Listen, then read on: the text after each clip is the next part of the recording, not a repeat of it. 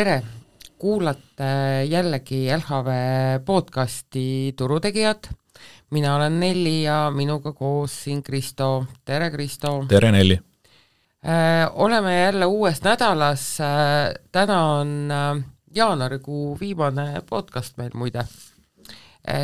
Ja aasta esimene kuu on siis kiirelt otsa saanud ja võib-olla ongi sellesse jaanuarikuu viimasesse podcasti sobilik alustuseks vaadata, et kuidas see jaanuarikuu meil turgudel üldse läinud on. Ja kui aasta selline esimene nädal või paar ei olnud kuigi paljutõotavad, et me alustasime ikkagi väga sellisel negatiivsel toonil, aga teine pool on optimism turgudele kindlasti kohe tagasi tulnud, sellepärast et aasta algusest on Nasdaq kerkinud meil 8,3% ja SP500 peaaegu et 5% ehk siis 4,6%. Ehk siis kusagil jaanuari keskel leidsid turuosalised oma lootuskiire jälle üles ja otsustasid siis pigem ostupoolele asuda. Aga kui me nüüd siia koju tagasi tuleme, siis võib-olla investeerimisringkonnas oli möödunud nädalal kõige suurem sündmus investor Toomase konverents, mis on siis traditsiooniliselt alati aasta alguses jaanuaris ja kus siis esinevad ja astuvad üles väga erinevaid tegevusvaldkondi esindavad inimesed, kes siis jagavad oma nägemusi ja arvamusi investeeringutest, turgudest või siis oma ametialast lähtuvalt. Seekord ma sain aru, et purustati taas kord üks publikurekord ja kokku oli vist koha peal ja siis üle interneti osalejaid 800 inimest. Tundub, et investor Toomas võib oma konverentsiga varsti kolida kuskile Saku Suurhalli näiteks, et ka koha peal siis rohkem mahuks, sest et need kohapealse osalemisega piletid, need vist lähevad nagu soojad saiad hästi kiiresti alati. Jaa, et eks COVID siin ka tegi siin vahepeal omad korrektuurid, et minu meelest üks aasta siin oligi see investor Toomase konverents 100% üle interneti. Aga jah, et need numbrid on aina kasvanud, mis on tegelikult ikkagi puhas rõõm, et tore, et see investor kogukond aina kasvab. Kas sa, Kristo, ise ka osalesid? Ei osalenud ja isegi ei ole jõudnud vaadata eriti järgi, et mis seal põnevat räägite, aga ma tean, et sina osalesid, et äkki siis kõigepealt ütle, kuidas sul enda selline etteaste läks seal, et sa ju ka jagasid ise oma tarkusi rahvale? Mina osalesin sellises blogis nagu investeerimisvigade top ja sealt läks lendu selline väga kahtlase väärtusega pealkiri, et see pealkiri viitas siis justkui sellele, et ma olen kõik oma elusäästud kuskile ühte paberisse pannud ja nüüd ma olengi väga vaene, aga jah, et nagu nende meedia pealkirjadega ikka, et kui sa poolt usud, siis saad ikka poolega petta. Aga jah, et tegelikult oli meil siis selline 3 inimesest koosnev blokk, kes siis kõik omast vaatevinklist rääkisid oma investeerimisvigadest, mis nad teinud on ja mina siis tõin või jagasin siis oma hiljutist börsiseiklust ühe SPAC-iga, mis meil alles hiljuti siis suvel börsile tuli ja selle ettevõtte nimi on Akili ja see jäi mul siis silma seetõttu, et tal on väga põnev ja uuenduslik digiravi ATH ka vaeblevate siis lastele, ehk siis kellel on tähelepanuhäire ja see digiravi on siis uuenduslik selles mõttes, et lastele näidatakse siis videomänge mis siis vähendavad seda tähelepanuhäiret ja miks siis minu tähelepanu pälvis oligi see, et nad mitte siis ainult ei arenda seda ravi, vaid nad on ka saanud USA Ravimiametilt heakskiidu sellele ravile. Aga miks ta siis selles investeerimisvigade plokis oli see, et ma tegin selle ühe investeeringuga vähemalt 3 või 4 investeerimisviga ja eelkõige siis ignoreerisin või alahindlasin olulisel määral seda negatiivset turusentimenti, mis meil ikkagi suvel oli ja siis ka seda, et SPAC, mis siis tuleneb ingliskeelsest väljendist Special Purpose Acquisition Company, ajab ilmselt paljudel turuosalistel täna õudusest kuklakarvad peas püsti, sellepärast et nende, kuigi nad olid paar aastat tagasi sellised ikka korralikud hitid turul, said ikkagi väga paljud turuosalised petta läbi nende diilide ja kuna on kõvasti kõrvetada saadud, siis ilmselt ei taheta neid nagu väga enam näppida ja kogu see olukord siis minu jaoks täna on selline,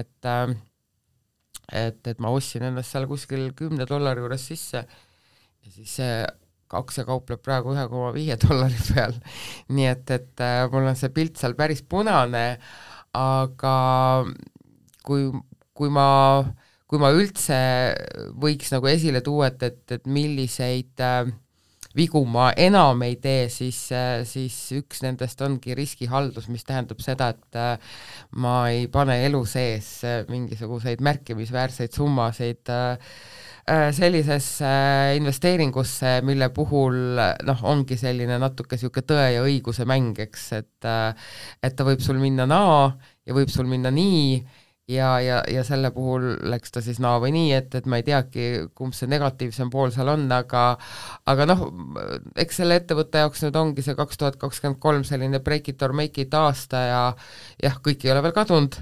Kas sa oled sealt oma kahjumi juba vastu võtnud või oled veel, hoiad veel lootust õhus, et äkki tuleb midagi? Ma olen kannatlikult seal sees, et ma ei ole nagu midagi veel kinni pannud, ehk siis ongi, et see kahjum on mul nagu paberil, aga jah, et kellel võib-olla siin hakkas süda valutama selle pärast, et äkki ma olen nüüd täiesti laostunud või hoidku jumal selle eest, sinna on kuidagi kaasatud ka LHV, et sees ma igaks juhuks rõhutan üle, et LHV ei puutu asjasse, see oli minu isiklik investeering ja moodustab minu portfellist niivõrd väikese osa, et isegi siis, kui ta nüüd ka mul pauguga õhku lendab, siis sellest midagi hirmsat päris kindlasti ei juhtu, et ma olen selle riskiga nagu arvestanud.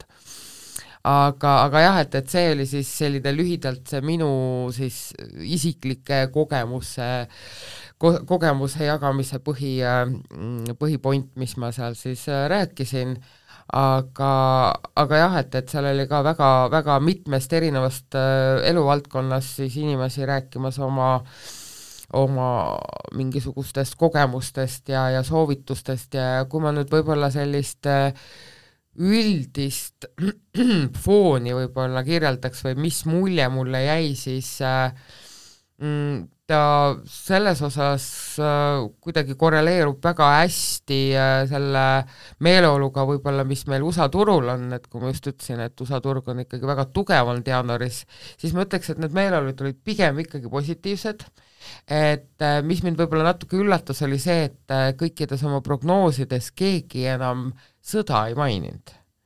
Et see on, ongi, et meil on nüüd varsti aasta aega möödas sellest, eks, ja need esimesed kuud olid väga ärevad, et inimesed muust ei rääkinudki.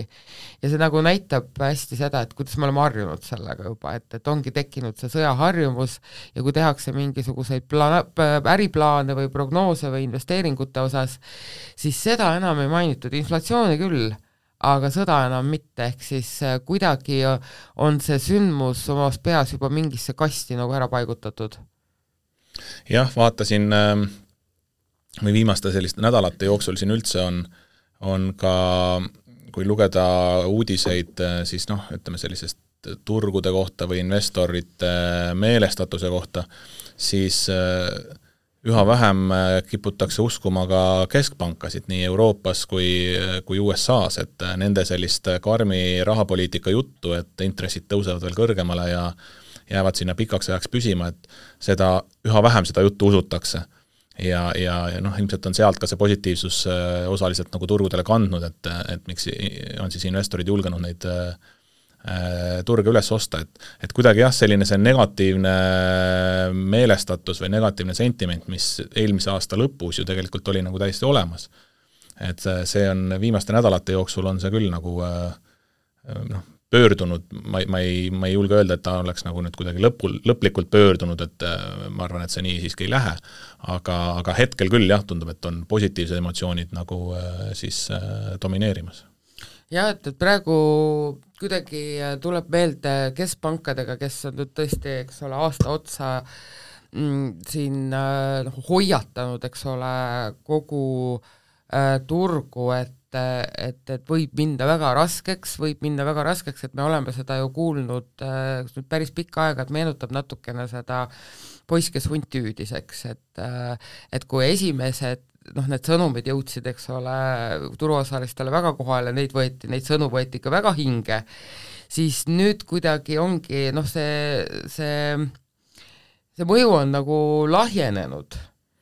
Ja on ka väga erinevaid sõnavõtte tulnud keskpankurite endi seast, et nii USA's Föderaalreservi siis erinevate kuberneride või nende otsustajate seast, kui ka Euroopas siis ECB erinevate otsustajate või siis rahvuslike keskpankade presidentide hulgast on need arvamused on nagu hakanud lahknema, üha rohkem lahknema ja ka üha avalikumalt nagu tuuakse esile neid. Ja, et juletakse nagu välja öelda neid erinevaid arvamusi.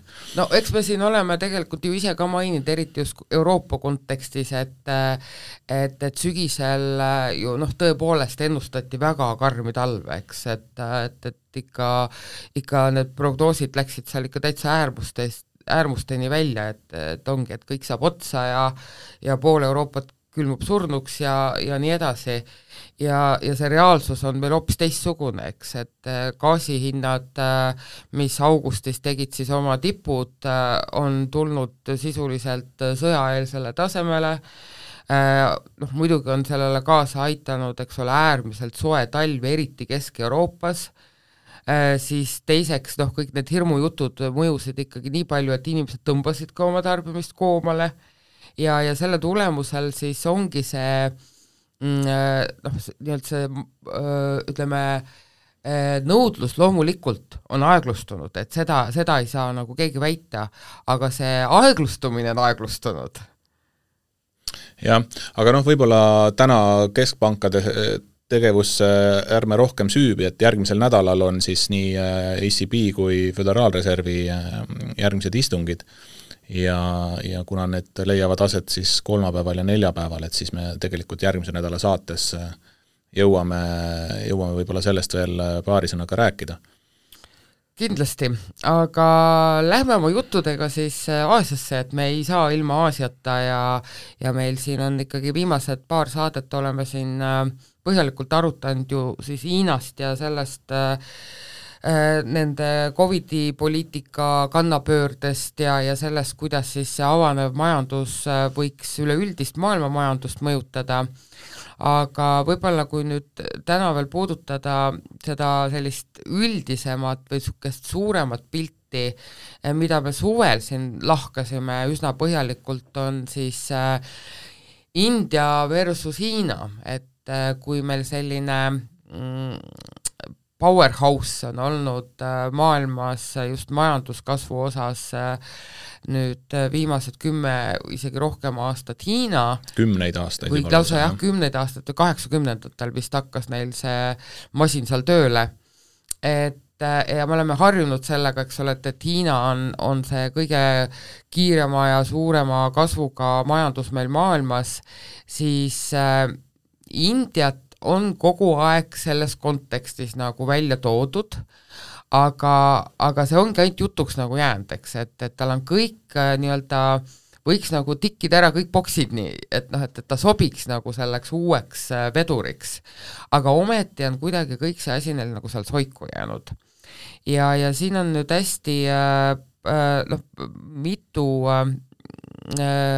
artiklit viimasel ajal tulnud siis rahvaarvust ja ka sellest, et India ikkagi trügib sinna esikohale ja seal on üks oluline jõud, mis seal taga on, eks ole, populatsioon ja mida me ka suvel eraldi rõhutasime, mis on ikkagi ääretult oluline, on see keskmine vanus. Et Indias on pooled inimesed, kujutad sa ette, pooled inimesed on alla 30. Ja India siis... Ja 1,4 miljardit on neid seal, eks? Just, et väidetavalt India selle aasta alguses siis möödus oma rahvaarvu poolest ka Hiinast.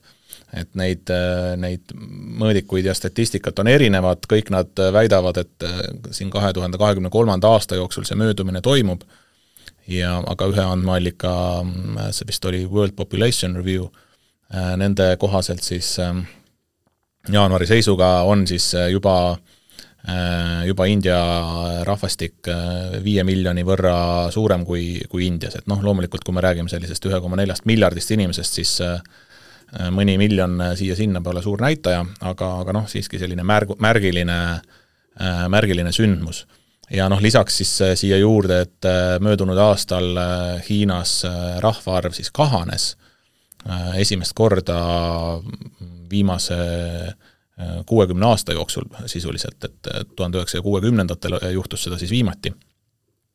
Ja ehk et tõesti sellist dünaamika muutust on nagu tunda ja India teatavasti on siis käesoleval aastal ka näiteks G20 eesistujariik ja väga aktiivselt nagu suunab sellist majanduse arengut ja on välja öelnud oma ka sellised tugevad sõnumid, et nad tahavad saada selliseks juhtivaks majanduskasvu jõuks siin ettevaates ja panustavad sellesse ka riiklikult väga palju, et käesoleval aastal vist ligikaudu 20% India siis sellisest riigieelarvest on investeeringud siis just nagu majanduse elavdamiseks ja ka välisinvesteeringute ligitõmbamiseks kindlasti.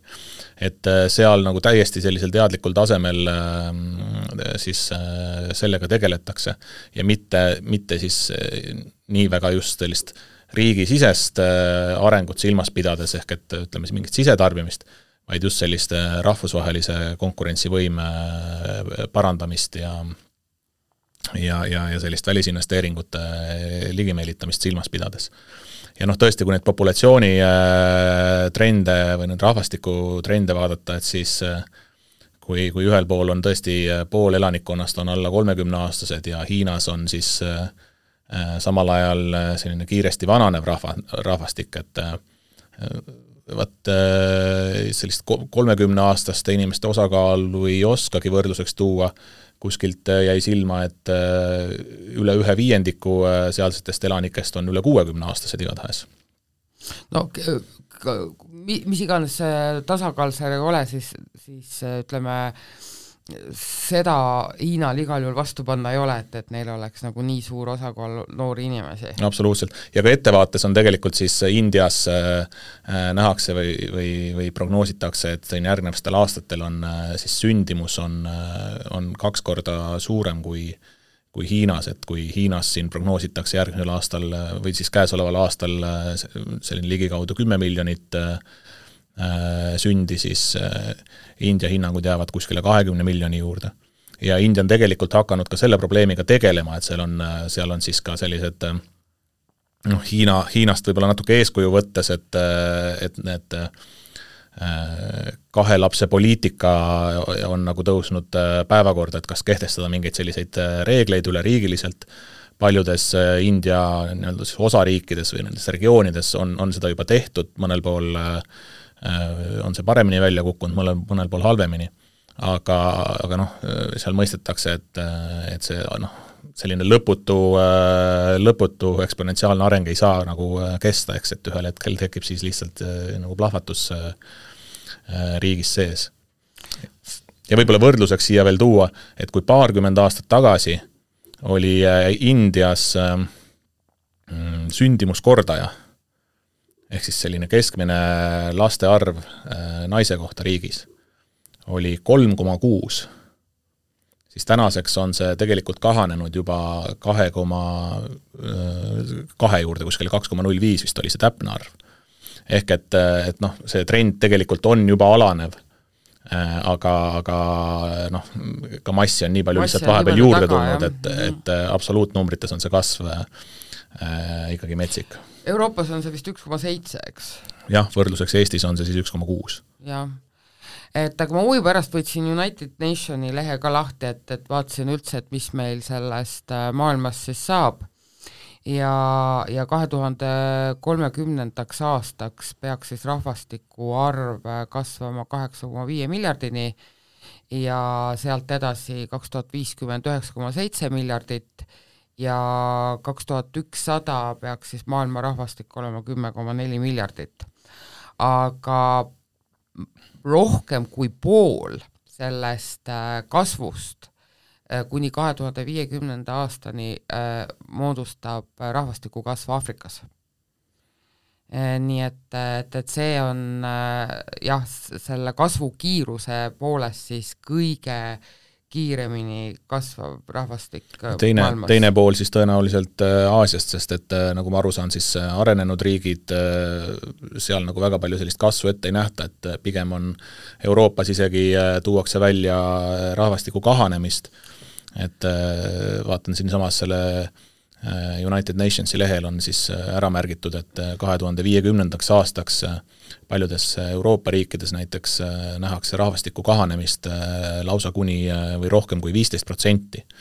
Nende hulgas on muideks ka Läti ja Leedu ära mainitud, õnneks Eestit aga mitte. Aga Eestit ei ole, Eestit ei ole jah, et selles mõttes Euroopa on igas mõttes hädas oma selle vananeva rahvastikuga, et see kõige suurem koorem tõenäoliselt muidugi väljendub kõikvõimalikes sotsiaalsetes kuludes, et ongi pole inimesi, kes makse maksaks ja samas tervishoiukulud ja igasugused sotsmaksud on meil ju sellised prisked Euroopas ja seda rahastada on aina probleemsem. Just nii. Aga jah, et kui selle hinde juurde tagasi tulla, et siis võib-olla siin 2 lausega veel üle korrutada, et mis need eelised India puhul nagu on, panna ta võrdlusesse Hiinaga, et ongi, et see noor elanikkond, teiseks on seal, ütleme Modi, see peaminister, kes neid uuendusi siin nüüd on hakanud väga jõuliselt, eks ole, viimased aastad ellu viima, siis tundub, et ka rahvale väga sobib see, sellepärast et tema toetus on endiselt 70%, mis on, ütleme ongi, et kui rahvale ka sobib, et siis peaks kõik need reformid ka selle võrra nagu sujuvamalt minema. Ja kolmandaks kindlasti see, et nende üks riigikeeltest on inglise keel, mis teeb, ongi muu maailma ka äri tegemise selle võrra oluliselt ju lihtsamaks. Nii et näis, ongi selline India golden opportunity. Ja kui seda nüüd nagu investeerimise konteksti panna, siis India aktsiaindeks Sensex on siis ülejäänud nii-öelda arenevate riikide või tärkavate majanduste indeksite suhtes siis rekordiliselt kõrgel tasemel hetkel ja ka SP500 suhtes on ta mitme aastakümne võrdluses siin nagu kõige kõrgemal tasemel. Et selles mõttes tundub, et sealsel majandusel ka investorite silmis nagu on potentsiaali piisavalt ja julgetakse sinna siiski investeerida, et kuigi ilmselt mahud on veel võib-olla väiksemad kui siin võib-olla nagu Hiina suurematesse ettevõtetesse, eks. Ja mahud on kindlasti, et Hiina on nüüd ju ka väga pikka aega ehitanud oma neid suhteid seal üles, et mahud kindlasti ei ole veel võrreldavad, aga sellest India turu nagu apetiitsusest või sellisest ligitõmbavast efektist on ka ju aastaid räägitud juba investorite kontekstis, aga kuidagi jah, et midagi on nagu alati puudu jäänud, et ta ei ole nagu kuidagi lendu läinud, et eks siis nüüd saab näha, kas ja kuidas Modi nüüd siin järgmistel aastatel siis suudab seda ära kasutada või ellu viia oma neid plaane. Aga rääkides veel, sa nüüd mainisid indeksit, kas sa tead, me oleme siin alati iga saade kasutanud seda võrdlust, eks ole, ehk siis SP500 või siis maakeeli SPY ETF, mis siis jälgib SP500 indeksit. SP500 indeksi ETF-il tuleb kohe sünnipäev, kas sa tead, kui vanaks ta saab? No ma lasen sul ütelda. No varva. 30. Jah, et tõepoolest, et 29. jaanuar saab SP500 ETF siis 30-aastaseks. Kas see on nüüd siis see nii-öelda Spideri ETF? Just. Ja ma nagu natuke lugesin ka selle kohta, et kui see siis nii-öelda turule toodi, siis aastaid see ei läinud lendu. Et seal oli, ütleme, Amexil on omad, eks ole, kriteeriumid selles osas, et mis peab olema käive, et mingit instrumenti nii-öelda kauplemas hoida. Amex on siis Ameerika Stock Exchange. Ja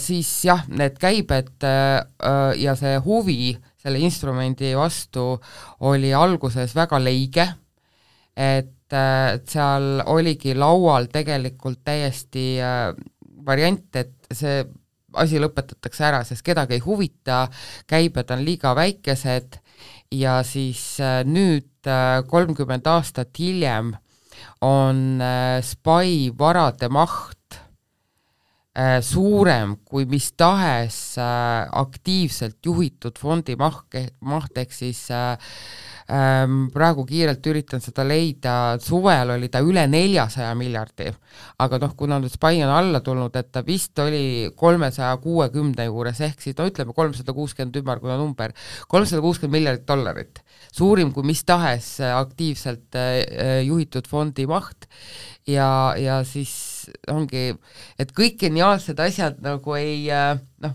ei tunta nagu nende geniaalsust ära, eks ole, et seal võttis ikkagi mitu aastat aega ennem kui see ETF nii-öelda massidesse läks. Ja täna me ei kujuta elu enam ilma selleta ettegi. Jah, mulle jäi kuskilt silma, et võib juhtuda, et siin lähitulevikus Vanguardi ETF siis ületab nagu mahu poolest seda Spideri SP500 jälgivat ETF-i. Aga samas likviidsus või siis et kui palju turul nagu tehinguid tehakse sellega, et siis selles osas on Spider kindlasti nagu absoluutne liider. Ja siis võib-olla veel ühe sellise rekordi tooks välja, mis siis illustreerib hästi selle ETF-i populaarsust, et keskmine päevane käive eelmine aasta oli SPY-l 39 miljardit, mis on 3 korda nii palju kui Apple'i aktsiakäive. Nii et see juba annab siis tunnistus sellest, kui populaarseks see ETF ikkagi turuosaliste hulgas saanud on. Nii et long live SPY. Aga liigume siis meie oma juttudega edasi. Ja meil oli siis sai juba jaanuari keskel sai siis alguse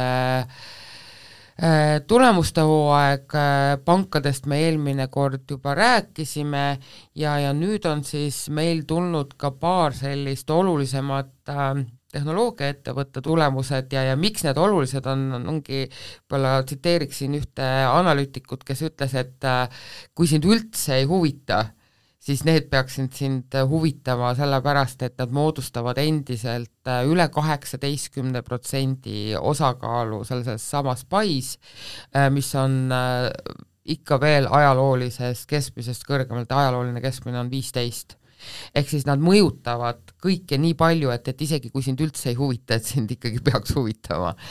Ja need 2 on siis Netflix, mis meil siis teatas tulemused eelmine nädal ja Microsoft, kes teatas oma tulemused eile õhtul.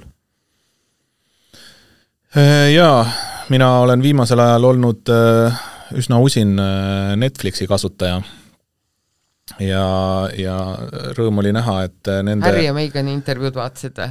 Vot see on asi, mida ma ei ole vaadanud. Aga rõõm oli näha, et teised nende sellised hitid, mis siis oli ka selles tulemuste nii-öelda pressikal välja toodud ehk siis Wednesday nimeline seriaal ja Glass Onion nimeline film. Et neid filmi ma olen ära vaadanud ja seriaali olen algusest paar osa juba vaadanud ja täitsa nõustun, et on siis head sisu toodetud.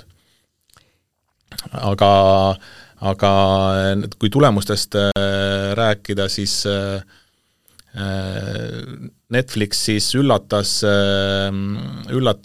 võib-olla analüütikuid enim sellega, kui palju suudeti siis viimases kvartalis taaskord omale neid subscribereid juurde saada või siis nii-öelda liitumislepinguid või pakette müüa. Ja siin tuleb küll öelda, et esimest korda siis on hinnangutes sees ka see nii-öelda odavama otsa teenus, et reklaamidega paketid, mida Netflix pakub, aga kõik kokku siis üle 7,5 miljoni uue liituja Netflixis. Ja kusjuures, kui kardeti seda, et võib-olla inimesed hakkavad siis seda oma tavalist paketti vahetama nüüd välja selle odavama paketi vastu, et siis toodi ka eraldi välja, et sellist paketivahetust tegelikult nagu väga ei olnud eriti. Et kellel olid ikkagi juba kallimad paketid, need jäid oma juurde ja siis lihtsalt osa uutest liitujatest on siis liitunud nende odavamate pakettidega. Ja siis nendele sinu välja toodud hittidele siis oligi tegelikult seesama Harry ja Megani dokumentaal siis, mis osutus siis väga populaarseks ja inimesed seda vaatasid. Võib-olla see oli ka üks trigger, miks inimesed otsustasid endale Netflixi konto avada. No väga võimalik, et eks selles maailmas on ju iga liigutus täpselt samamoodi läbimõeldud nagu igal pool mujal, et niisama ei tehta midagi. Aga kasum jäi siis natukene turuootustele siiski alla, et see ei tulenenud niivõrd otseselt nagu Netflixi tegudest või kuludest või müügitulust, vaid siis seal toodi välja, et selline valuutariski realiseerumine oli see, mis seda kasumile natukene põntsu pani, et mis endiselt ettevõtteid kummitab, eks? Jah, et kui seal tegelikult oli nagu see efekt teisipidine, et viimasel siin aasta lõpus, siis kui dollar nõrgenema hakkas euro suhtes, siis Netflixil oli euros välja antud võlga mingisugune summa üleval ja see siis neile pani nagu sellise kasumile nagu põntsu, et suurendas kulusid seal natuke. Ja tegelikult võib ikkagi kokku võtta, et üsna tublid tulemused ja vastavalt reageeris siis ka aktsia ise, et peale tulemusi seal 5-6% siis plusspoolele ka kauples. Ja aga juhtkonnas tehti natuke muudatusi, aga need ei olnud sellised väga põhjalikud muudatused võib-olla. Ja, kurikuulus Reed Hastings siis ei ole enam nii-öelda siis tegev CEO, et tema nüüd on siis justkui nagu nõukogu esimees. Just. Nii, ehk siis Netflixiga läks meil hästi. Siis tuli meil Microsoft, kes siis esimese hooga pigem rõõmustas, sellepärast et kasum aktsia kohta tuli sutsukene parem kui oodatud, aga kus siis optimism siis natukene nagu vaibus oli siis pärast konverentsikõnel, kus toodi siis ikkagi prognoose alla. Ja see Azure ehk siis Microsofti see põhiline jah, põhiline siis see rahamasin või siis jah, pilveteenus, kus teda kõige kiiremat kasvu investorid ikka ootavad, et siis selle ootus siis toodi alla kolmandaks kvartaliks 30-31% ja ootused olid siis 32% ja teises kvartalis oli siis selle sektsiooni, kui nii võib öelda, kasv 38%. Ja et ütleme siis selgituseks, et Microsoftil on see finantsaasta nagu nihkes. Jah, et ta ei ole kalendriaasta järgi. Ta ei ole kalendriaasta järgi, et kolmanda kvartali ootused siis meie nii-öelda kalendri järgi tähendavad siis käesoleva aasta esimest kvartalit. Aga jah, ehk siis selgelt taaskord selline märksõna on aeglustumine, eks ole. Ja tegelikult ka müügitulu osas siis oli küll kasv, aga viimase 6 aasta kõige aeglasem müügitulu kasv oli siis möödunud kvartalis. Ja tulusid sõi siis natukene ka see, et kui Microsoft siin ka teavitas aasta lõpus ligi 10 000 inimese koondamisest, et siis nende koondamiste peale hinnanguliselt on siis kulu arvestatud kuskil $800 miljonit selline siis lahkumispakett või hüvitiskulud, eks. Et see mõjutas jah ka ühekordselt siis seda tulude poolt.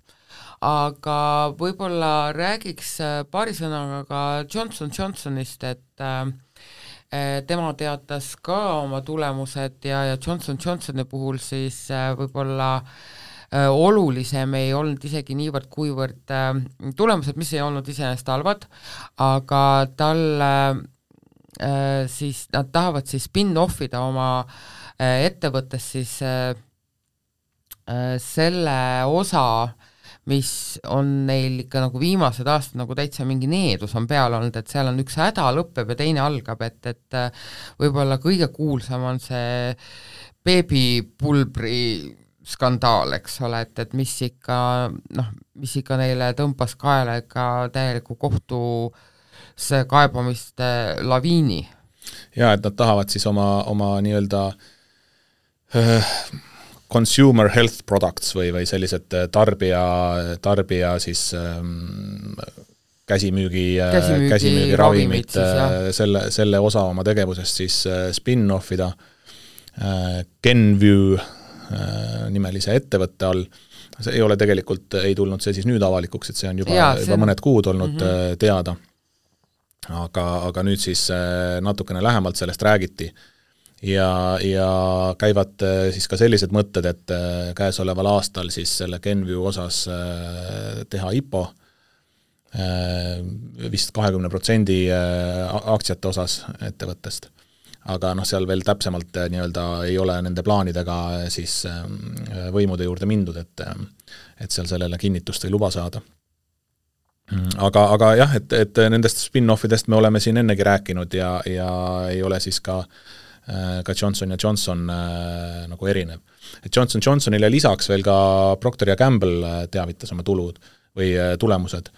Ja kui neid kokku võtta, siis tegelikult mõlemal ettevõttel olid üsna sellised sümpaatsed tulemused, küll siis andsid mõlemad teada, et ikkagi aasta lõpus oli näha juba natukene sellist nõrgemat nõudlust ja kuigi hindu on tõstetud, siis sealt see nii-öelda enam-vähem suudeti mingisugune tasakaal leida, et mõnes segmendis siis kukkus nõudlus rohkem ära, mõnes segmendis suudeti seda hindadega paremini siis tasakaalustada. Ja tegelikult ka USA makrostatistika toetab seda, et ka seal on et kui me oleme siin rääkinud, et tarbija on üsna tugev, siis sellises aasta võrdluses oli ka aasta lõpus viimastel kuudel, näiteks jaemüügi numbrid siis olid 5-6% kõrgemad, kui nad olid siis 2021. aasta lõpus. Aga kui sellist kuist dünaamikat vaadata, siis seal viimastel novembris ja detsembris viimastel kuudel siis tõesti kuust oli juba selline ligikaudu 1% langus jaemüügi näitajates sees, ehk et seal on siis tarbijad natukene seda nõudlust tagasi tõmmanud, et hakkab see majandus selle võib-olla natukene nagu tuure vähemaks võtma, et noh, mida meie siin justkui ootame, oma juttudes oleme maininud ja mida ka siis Föderaalreserv ootab. Et mingid sellised arengud on näha olnud.